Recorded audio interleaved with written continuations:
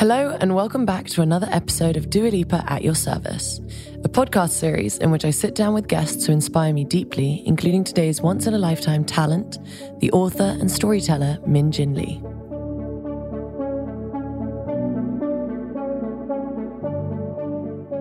Before we dive into today's conversation with Min, I just want to take a moment to share some of the many messages that we've received from women in Iran in response to the death of Mahsa Amini. As most of you will know, Mahsa was arrested 2 weeks ago for not wearing her hijab in accordance with government standards. She died in what can at best be described as suspicious circumstances while in police custody. The protests that have followed on the streets of Iran have been some of the most powerful acts of defiance I have ever witnessed. Women are cutting off their hair in public and burning their hijabs in what is being called a women's revolution. A big motivation for me when I started this podcast and the Service 95 newsletter was to provide a platform for those fighting oppression and standing up for human rights. So it feels appropriate now to share voices from women on the front line in Iran. Obviously, these women and men protest at great risk to their personal safety in Iran, so even sending a plea for solidarity can be seen as a subversive act against the state. For that reason, I won't read aloud the names of those who have sent these messages.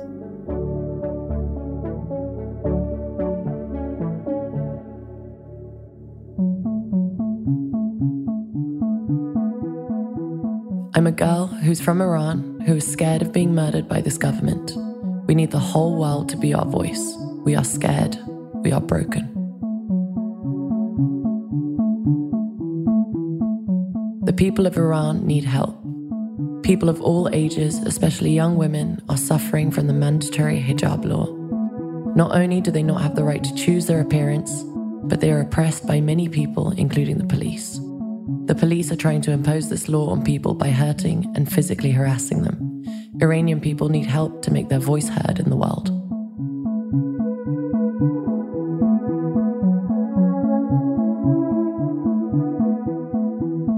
We cannot walk easily in the streets due to the fear of police. When we leave the house, we hug our parents for the last time because we don't know if we'll ever return home alive or dead. In any country, when a crime occurs, people seek help from the police. But we're afraid of the police in our country. Hijab law is not a human law. Rather, it is a complete opposition to freedom and human rights. The only thing we want from you is to tell your friends about Mahsa Amini so that they can share the news about Mahsa and what is happening in Iran. What we're hearing loud and clear with these messages is, please don't turn away. Please be our voice around the world. As someone who's increasingly alarmed by the erosion of women's rights around the globe, I want to say personally that we hear you, we see you, and your struggle reminds us all that freedom has to be fought for and should never be taken for granted. Now, after a quick break, join me as I introduce you to the spectacular Jin Lee.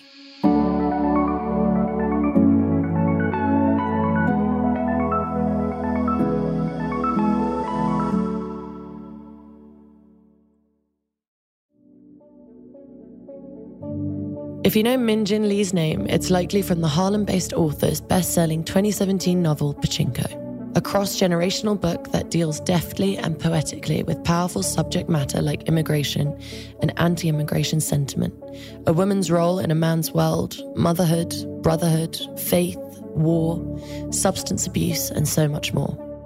Pachinko is a sweeping and emotional novel that kept me reading long past my bedtime when I first picked it up several years ago.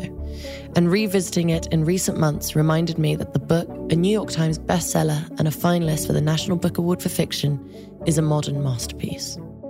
Immigrating from Seoul, South Korea, to Queens, New York with her family at the age of 7, Min later graduated from the prestigious Bronx High School of Science and was inducted into the school's Hall of Fame years later.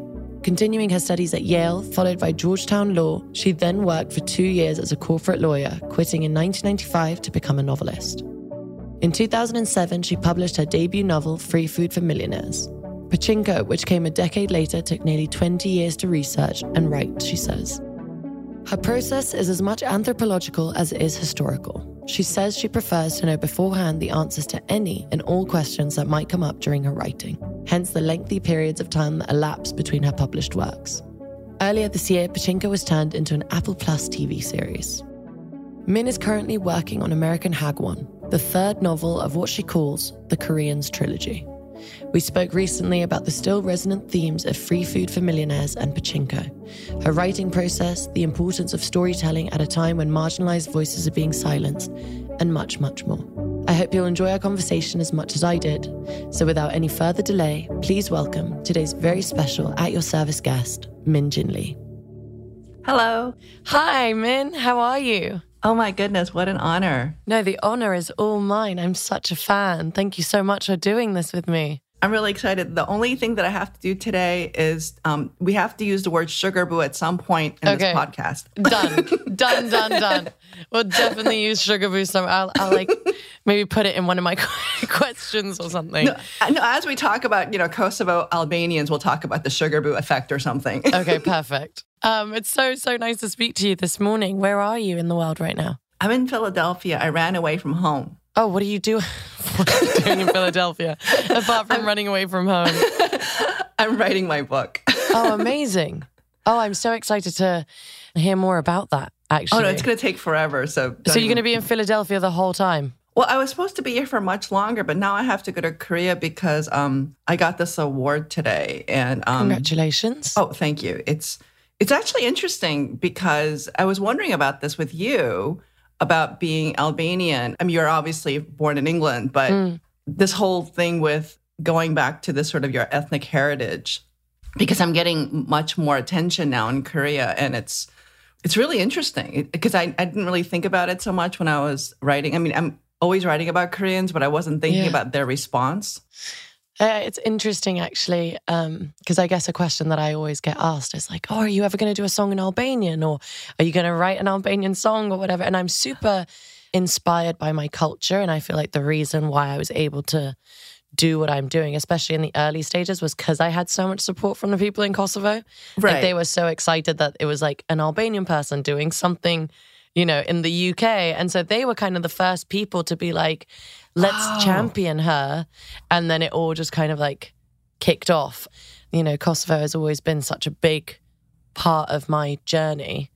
Because touching on what we were just talking about, I think one of the things that really speaks to me most about your books is the way that you write about the immigrant experience and how immigrants are assimilated or not, or how cultures are preserved or lost. And your family immigrated to the US from Seoul to New York when you were 7 years old.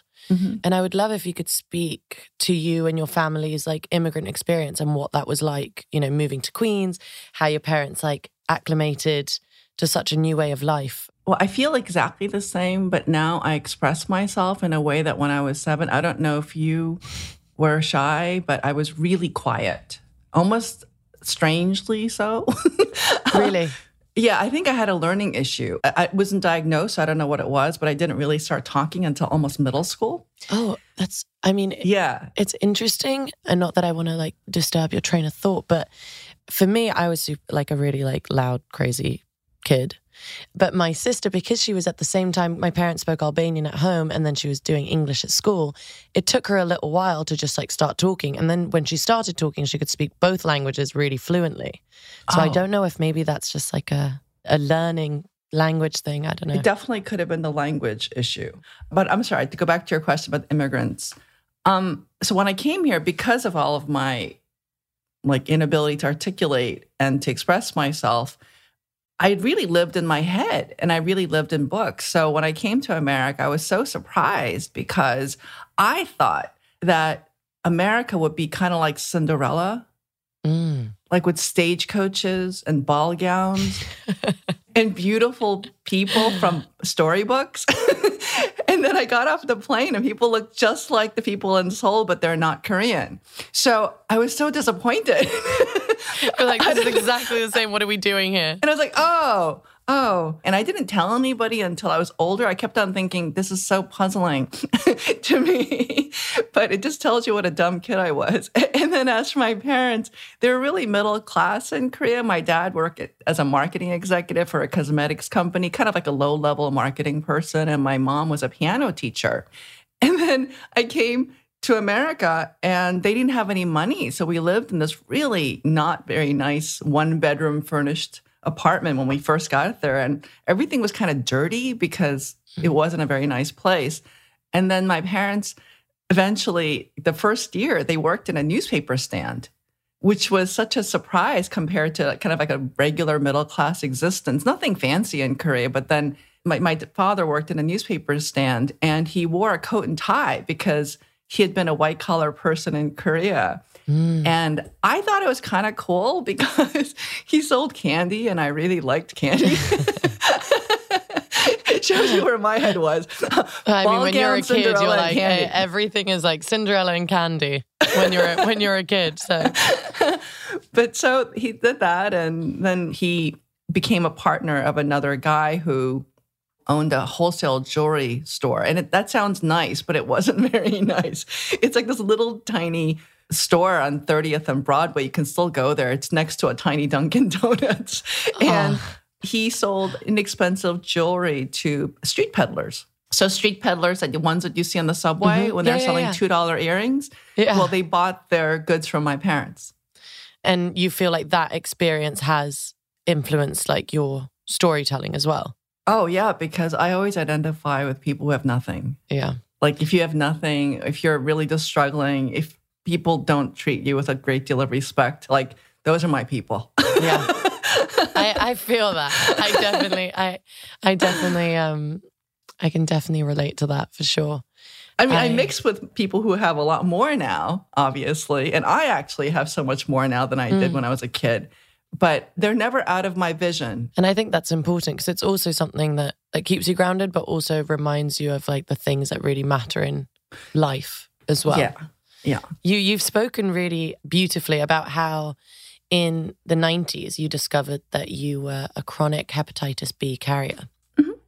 And a doctor said that it meant that you could develop liver cancer in your 20s or 30s.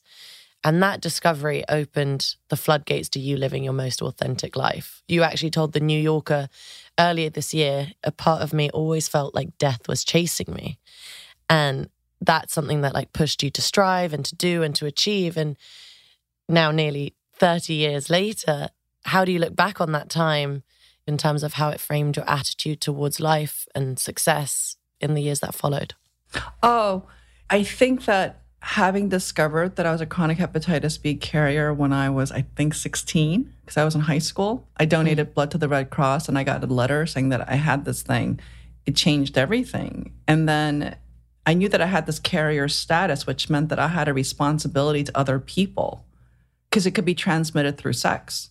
Okay. And as a young person to learn that, oh, if I have sex with somebody, I could give them this really deadly disease. It's really quite shocking. And the reason why I speak about it even now is because I want people who have whatever status that they have that could have a sexually transmitted disease to actually speak about it. Because it's the responsible thing. And also there's nothing shameful about it. It's just that you have an illness. Yeah, of course. I learned it very young, but then it didn't have any effects on me because I had these sort of asymptomatic life. But then when I was in college, I got very, very sick. And then when I was in my late 30s, I actually had liver cirrhosis, which meant that I was heading toward liver cancer. Wow. And I think that as a teenager, I always felt like, oh, this really could happen to me and I didn't do anything wrong and yet I have this thing. So I felt like I had to get everything done quickly. And of course, it's kind of ironic because I do everything really slowly. Like take 10 years to write a book. Yeah. Oh my gosh. It took me forever to write Pachinko, which took even more longer than 10 years. So I kind of think it has certainly made me think about what it means to say things, to do things. I think about life and judgment. I think about what it means to like be right in this moment. Like, how crazy is it that I'm having a conversation with you? Honestly, not crazy at all. I think it's crazy that I'm having a conversation with you. But I just think it's really cool. I think it's really wonderful to have these intergenerational conversations and to be in the presence of somebody who's affecting culture. I'm wondering, is there like a moment or two that you can pinpoint in which you realize that your work, whether it was Pachinko or your debut novel, Free Food for Millionaires, like when that was like connecting with audiences? Oh gosh. I should also add that I'm totally cured now. I had interferon B. I had wonderful health insurance, and I was able to get this incredible medication, and I'm fully cured, and I've been tested recently, and my liver looks gorgeous. I just want you to know that. I love that. If my body was translucent, you'd be like, wow, what a gorgeous liver she has. What a gorgeous liver you've got. So that's one thing. But in terms of connecting with audiences, my first book, which came out in 2007, did really well for a debut novel. So I was really surprised. And I think what's really strange is even today in 2022, for a book that came out in 2007, people write to me saying it's become their totem. Like they read it every year to kind of go back and try to figure things out. So I felt like all that time I thought about putting in this constant level of philosophy in that book. It's obviously a book that is about a young girl who comes out of college and she's trying to figure out what to do in the world. And she's having a hard time because she's very spirited and she doesn't get along with everything. And she has strong opinions. And she's modeled after a lot of 19th century novels that I've read where the independent heroine is doesn't listen to authority. And it's not really big of a spoiler just to say that she really critiques capitalism in a very strong way. Even though she has all these wishes for beautiful, luxurious things, she's at war with herself. And I was really surprised when I wrote that book because I thought, because I had failed for such a long time, I might as well write the book that I really want to read. Yeah. So then I wrote that. And to have all these young women today, women younger than you, telling me that they read this book every year, I think, oh, that's so interesting. It's an inspiring hero. Yeah, well, I think they also wanted the freedom. And I think that's weird is that it has better reception now than it did in 2007. Oh, interesting. And I think it's because younger women and younger men and non-binary people are feeling the freedom to choose characters who rebel. And it's very funny to me that you talked about your sister being sort of quiet and then you being more spirited, because I think I really admire people who can express themselves. I really admire people who are really spirited. Both my sisters are significantly more expressive than I am. And I guess I always wanted to be more like them. So I was able to write a book that sort of, I guess, models that behavior of independence and being fierce. Like I allowed Casey to be angry in a way that when I was a child, I didn't have the courage to have that. Well, I have to say, Rena, my sister, she won't shut up now. She just goes and goes and goes. She's definitely now, it's almost like we changed roles. Like I was a louder child, and then now she's like the louder teenager. And well, she's not a teenager, she's 21 now, so she'll probably kill me after hearing this. But, you know, she's super outgoing, and it was just quite a shift from when she was so little to now, which is interesting. When you write your books, who do you imagine that you're writing them for? You're going to laugh at me, but I pretend that no one's going to read it. Cool. So it's actually very helpful. I try really hard not to think too much about audience because then I become self-conscious. And as you know, self-consciousness is really the enemy of art. So massively. I really try to think, oh, you know what? It doesn't matter. Nobody cares. Just write it and tell the emotional truth. Because if you tell the emotional truth, in addition to all the research that I've done, then maybe it'll actually make somebody sit down with you for almost 20 hours to read your work. I mean, it's a lot to ask for to give somebody 20 hours of your life. And because it's not 20 hours continuously, it's like an hour here 30 minutes there. Yeah. They want to have to come back to you. Well, I guess it's also like a passion project for you, because I also read that your first two books you kind of wrote on spec. I didn't have a contract. So, you know, that was really something that you just took time to really nurture something and then hope for the best. And I think you've done obviously an incredible job at that. But I didn't have an agent. Yeah, that's really, really interesting because you finished your law degree, right? Yeah, I did. I was a baby corporate lawyer, and I did it for 2 years. And because I was really good at being this total nerd, all these senior partners would just kind of dump all this work on me, and I would beaver through it and do it, and then they would just give me more. And my husband once said to me, you know, they're not like your parents. They don't care if you die. Oh my God. I mean, he said it in a much nicer way. Yeah. Okay. And because, when I was working hard as a child, my parents used to always tell me you should rest. And it's interesting because my parents, they never really stressed money. Yeah. It was always about do things that really matter. And it was very helpful to think of it that way. So I kind of thought I need to have excellent quality work. I don't know how you think about when you make things. I love that. Well, you want to put something out that you're really proud of and something that you feel like represents you and also something that you love to do. Because then, and I know it's the cliche, but it really then doesn't feel like work when you're doing something that you love. Oh, it's not a cliche. It's actually an enlightened state that you even are acknowledging that. Like in order to have real psychological and mental and emotional flow, you need to feel like this is the truest thing that you can do. And I know I'm not going to write a lot of books. If I write 5 before I die, amazing. And that's okay. As long as I feel like this has my name on it. We'll be back with Jin Lee after this short break.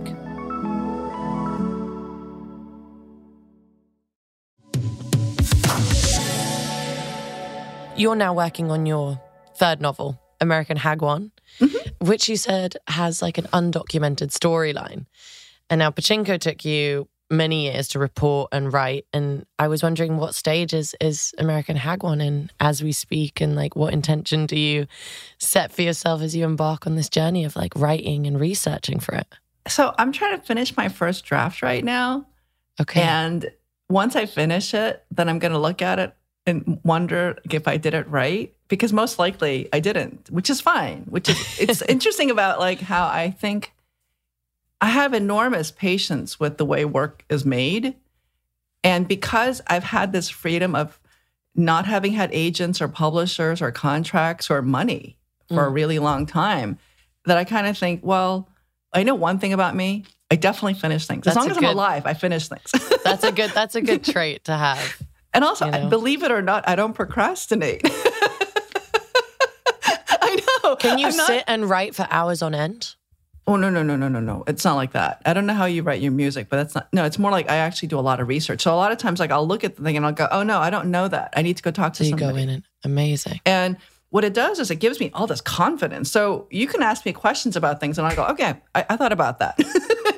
I know that because I've actually done all the research. It's the same way in the way I was a lawyer. I did all my work. It's just that I'm slower than a lot of other people. And also I want to create something that's very, very me. It needs to be exactly the way I want to have it. It's kind of like if you came to my house for dinner. And you should Is this an invite? Is this an invite? This is definitely an invitation. Okay, thank you so much. I would love to come to your house for dinner. And I will literally cook for 2 days. And from soup to nuts, every single moment will be sort of conceived. And also every person who's in the room will be really conceived in the sense where I want it to be really nourishing, emotionally, psychologically, physically, in every way. I really think about it. And it's not that different when I write a book. Your writing is so visual that like when I read your books, I can like close my eyes and I can picture the characters. You know, I know exactly what they look like, and I know, the whole surrounding and I think now just hearing your, how dedicated you are to the research of everything, and even, if you were to throw a dinner party, how precise that would be and how that would be.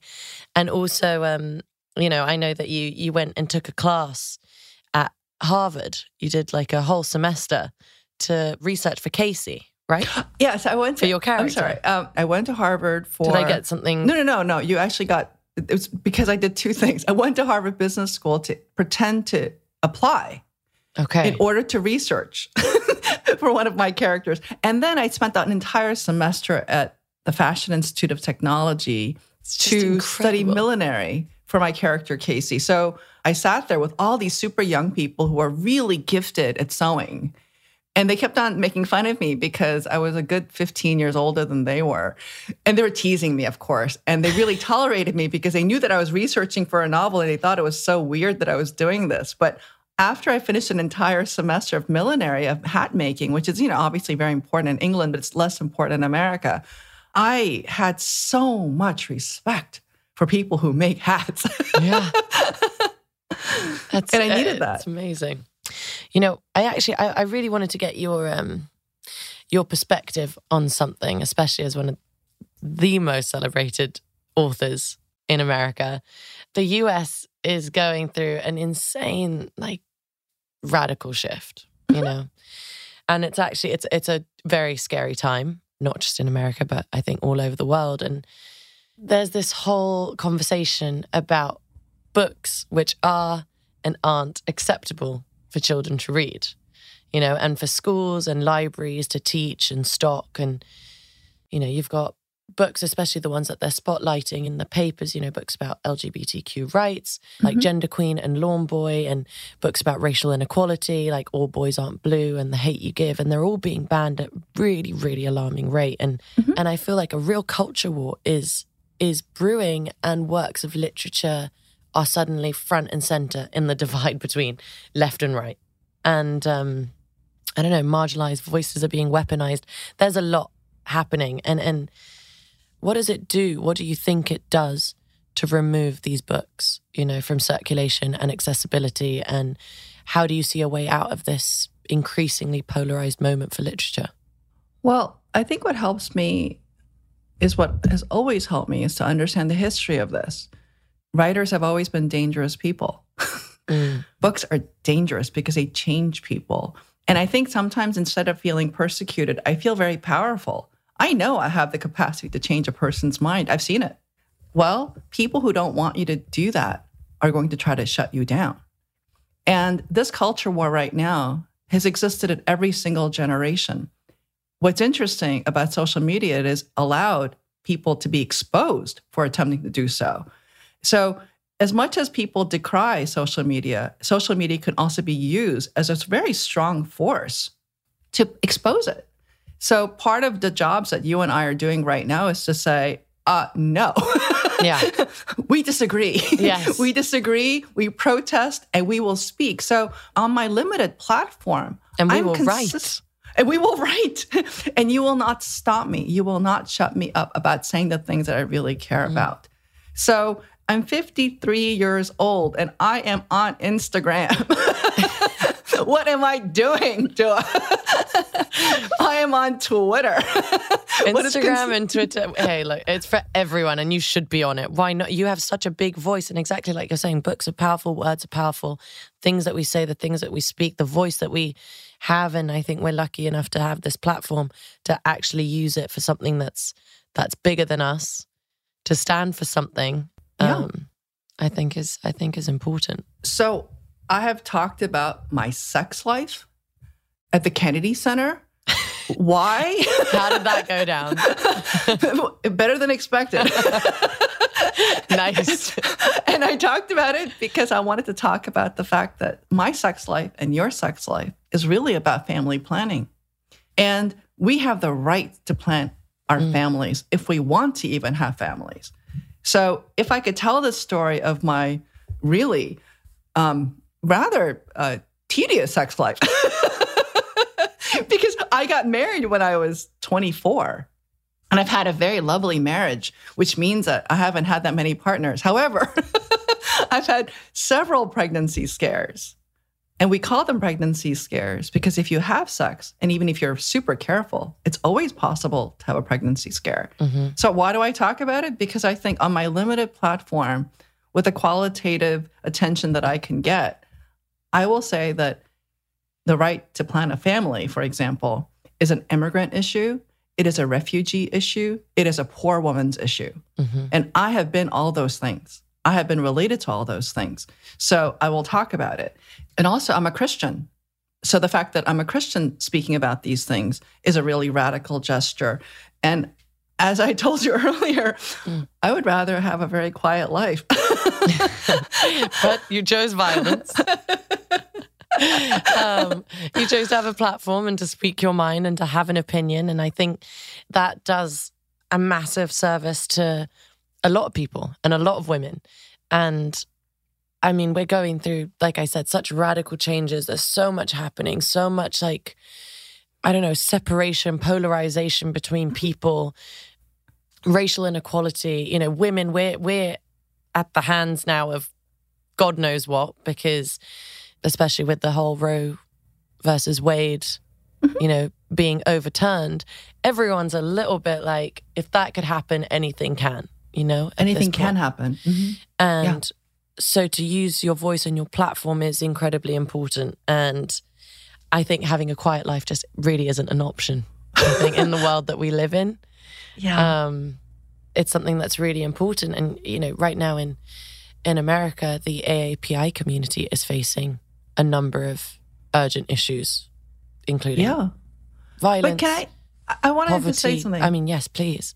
Because you're being so thoughtful about it, it gives me courage and it consoles me, Dua. I want to say that right now. And I want to take a beat about this. This is so important, is that when a almost 27-year-old woman who has an extraordinary musical life is paying attention to these things, it makes me feel like, oh, you know what? This is wonderful. This is really, really wonderful, because in the history of time, we've always had villains, and they're villains right now.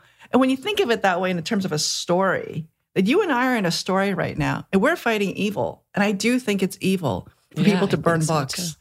Because in the history of time, the people who burn books, they're the bad guys. They are the bad guys. It is. It's so here true. You and I are putting on our capes and saying, we're going to fight the bad guys. And then I think, oh, if Dua and I do it together, and if we can get 100 of our friends to say, hey, stop it, then we have a shot at winning the war and winning all the battles.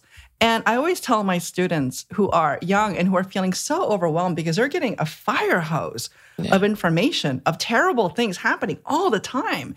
And if you feel a sense of despair and discouragement, I understand, because I didn't have that at your age. I didn't have 24/7 nonstop news. You read the paper, you put it down, and you went about your day. Yeah. Now it's nonstop. So you have to take a beat and say, well, have I done my part today? If I've done my part today, then I'm allowed to go do other things and to rest and to enjoy my life too. It's really important because, as much as I wanted to say, I ended racism during AAPI month, I just did that. I took care of it. That's the perfect outcome, isn't it? Right. I fixed it. I fixed it? I fixed it. I'm going on holiday. Right. It's more like, you know what? I'm going to work on it, let's say, X number of hours per week, and then I get to do other things. But I really worry about actually teenagers because it's too much. Yeah. It's a lot. It's a lot of information. I mean, I even see it, with my younger siblings as they're so, even my brother, he's 16 years old. And I feel like when I was 16, I was not really thinking so much about everything that was happening. But like you said, if we can team up and we can talk about issues and we can, have people listen, and maybe we can change something. Maybe we can shift the conversation a little bit. And I felt, really, really inspired during the conversation with you.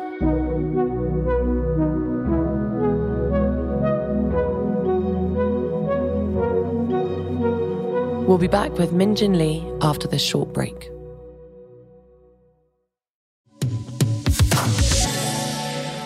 I guess going back to what I was saying before with the radical change and everything that's happening in America, I wanted to talk about the number of urgent issues that are surrounding the AAPI community. And those are including violence, poverty, food insecurity, lack of representation. And I'm hoping that you could speak a bit about why you think these issues are on the rise, and maybe you could spotlight some organizations or causes, for those that are looking to support the AAPI community. I think one of the things is that really makes me surprised is how many people don't know about it and they're not willing to recognize it. So in the United States, just post-pandemic, since March of 2020 until December of 2021, just in that little period, in America, there are over 11,000 reported incidents of hate. And they could range from spitting to physical attacks to murder. And it happened primarily because there was all this rhetoric that the pandemic came from China. And unfortunately, as you and I know, people don't know the difference between ethnicities and regions. They will say foolish things. And then because we're all frustrated by the frickin' pandemic, we want to blame somebody. So then Asians were blamed. And do they know that I'm not Chinese? But it's not true. The Chinese people aren't responsible for a virus. Illness happens to everybody. And in that rhetoric, what we did was we weaponized it and we hurt people. As for the continuing level of violence against Asians in America and Asians all over the world, including in advanced economies and elsewhere, this is what's really sad. As long as you have a perception that Asian countries are on the rise, whether it's India or China, the people that you blame aren't the government leaders of those countries. You blame the people who are in your country, in what you think is your country, right? Mm-hmm. So what's really so troubling to me is that the poorest people in New York City demographically are Asians. People don't know that. People won't recognize it. But then I think if you're in New York City and if you look around you and see people who are collecting cans, who are they? Oh, they're old Asians. They're collecting cans because that's how they're surviving. They're subsisting, right? So we have this willful, invisible poverty in the consciousness of non-Asians. And then who are being killed? The people who are collecting cans. Yeah. And most of the violence actually occurs to Asian American women and Asian women. And it's happening to South Asians, Southeast Asians. And, after 9/11, Muslims were attacked viciously in America. So, and you're of Muslim descent, so you're more aware of it. But if you happen to be Sikh, you are attacked because people confused Sikhs for being Muslim. Mm-hmm. And this level of ignorance, this amazingly abundant ignorance, allows all this hate to persist. But it comes out of fear, all this fear. Always. So the little power that we have to say, what's going on here? And this needs to stop. And if we pay attention, other people often do pay attention. So, and this is the reason why we have to use our limited power in some good way. I mean, it's really been so amazing to talk to you. You're incredibly inspiring. And I love, well, first of all, I love your writing and I love your books. And I think and you have to come to dinner. I would love to come to dinner. 2-day dinner. I am there. And I'm incredibly inspired by you. I really am. And I've loved you this conversation. You are a really good teacher, Dua. You are a really good teacher. So you teach me. So thank you. No, you've taught me a lot today. So I'm very grateful that I can take that with me on my path and on my journey. So thank you so much, and for everyone that's listening as well. But I'd love to wrap up my conversation by asking you for some recommendations. Can you tell me about 5 new or rising authors giving you hope for the future of literature? Oh, this is really something that gives me a lot of joy to do. So Ashley Ford, I don't know if you know, she's written a beautiful memoir about her father who was imprisoned, and it's called Somebody's Daughter. I recommend it highly. And Isaac Fitzgerald came out with a book yesterday called Dirtbag, Massachusetts, and it's another memoir. It's so moving. He comes from a very interesting family in Massachusetts. He has done so many different things. He's tried every single drug. He's been in pornography. He's done everything, and he's turned his life around. Dirtbag, Massachusetts. Dirtbag, Massachusetts by Isaac Fitzgerald. There's a graphic novel called Moms, written by Young Shen Ma. So this is a translation. I thought maybe a younger audience might love this. It's really fun. And it was translated by Janet Hong, a young Canadian Korean.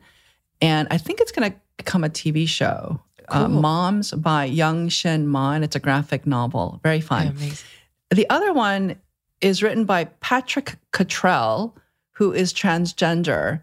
And it was written when he was born as a woman, Patty Yumi Cottrell. So Patty Yumi Cottrell becomes Patrick Cottrell currently. And the novel was a debut novel called Sorry to Disrupt the Peace.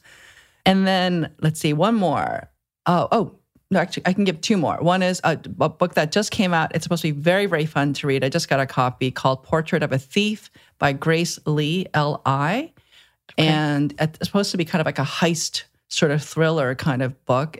I think if you wanted to have a fun beach read, this might be the one, Portrait of a Thief. One more that I actually teach from. It's a short story collection by Jamel Brinkley. And it came out a couple of years ago. It's his first book, and it's called A Lucky Man by Jamel Brinkley. And I think you're going to love it. It's beautiful, beautiful writing, very moving. I can't wait to dive into all of those. I'm gonna get on those and order them online. Min, thank you so much. It really has been such a pleasure, an honor, and a real joy to talk to you. And honestly, all the work that you're doing alongside your writing is truly inspiring. So we're lucky to have people like you. Dua, you're amazing. So thank you. As I said before, you are my teacher and you are my sugar boo. And you're my sugar boo. And let's definitely do dinner. I would really love to do dinner. Let's do it. I'd love that. That would be amazing. All right. Take care. Good luck with the writing. Thank you so much. Thanks, Min. Bye. Bye. Thank you again to Jin Lee, whose generosity and candor led to one of the most compelling conversations I've ever had on or off the podcast. She gave us an additional list off air for the perfect day in Upper Manhattan, which we're putting in this week's issue of Service 95, available to subscribers who sign up for our free weekly newsletter at service95.com.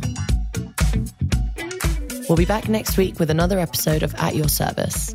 Please remember to keep writing to podcast@service95.com and let me know what lists you'd like to hear from me. And you may just hear your suggestions responded to in the weeks to come. Don't forget to include your name and where you're from. Until then, see you next week.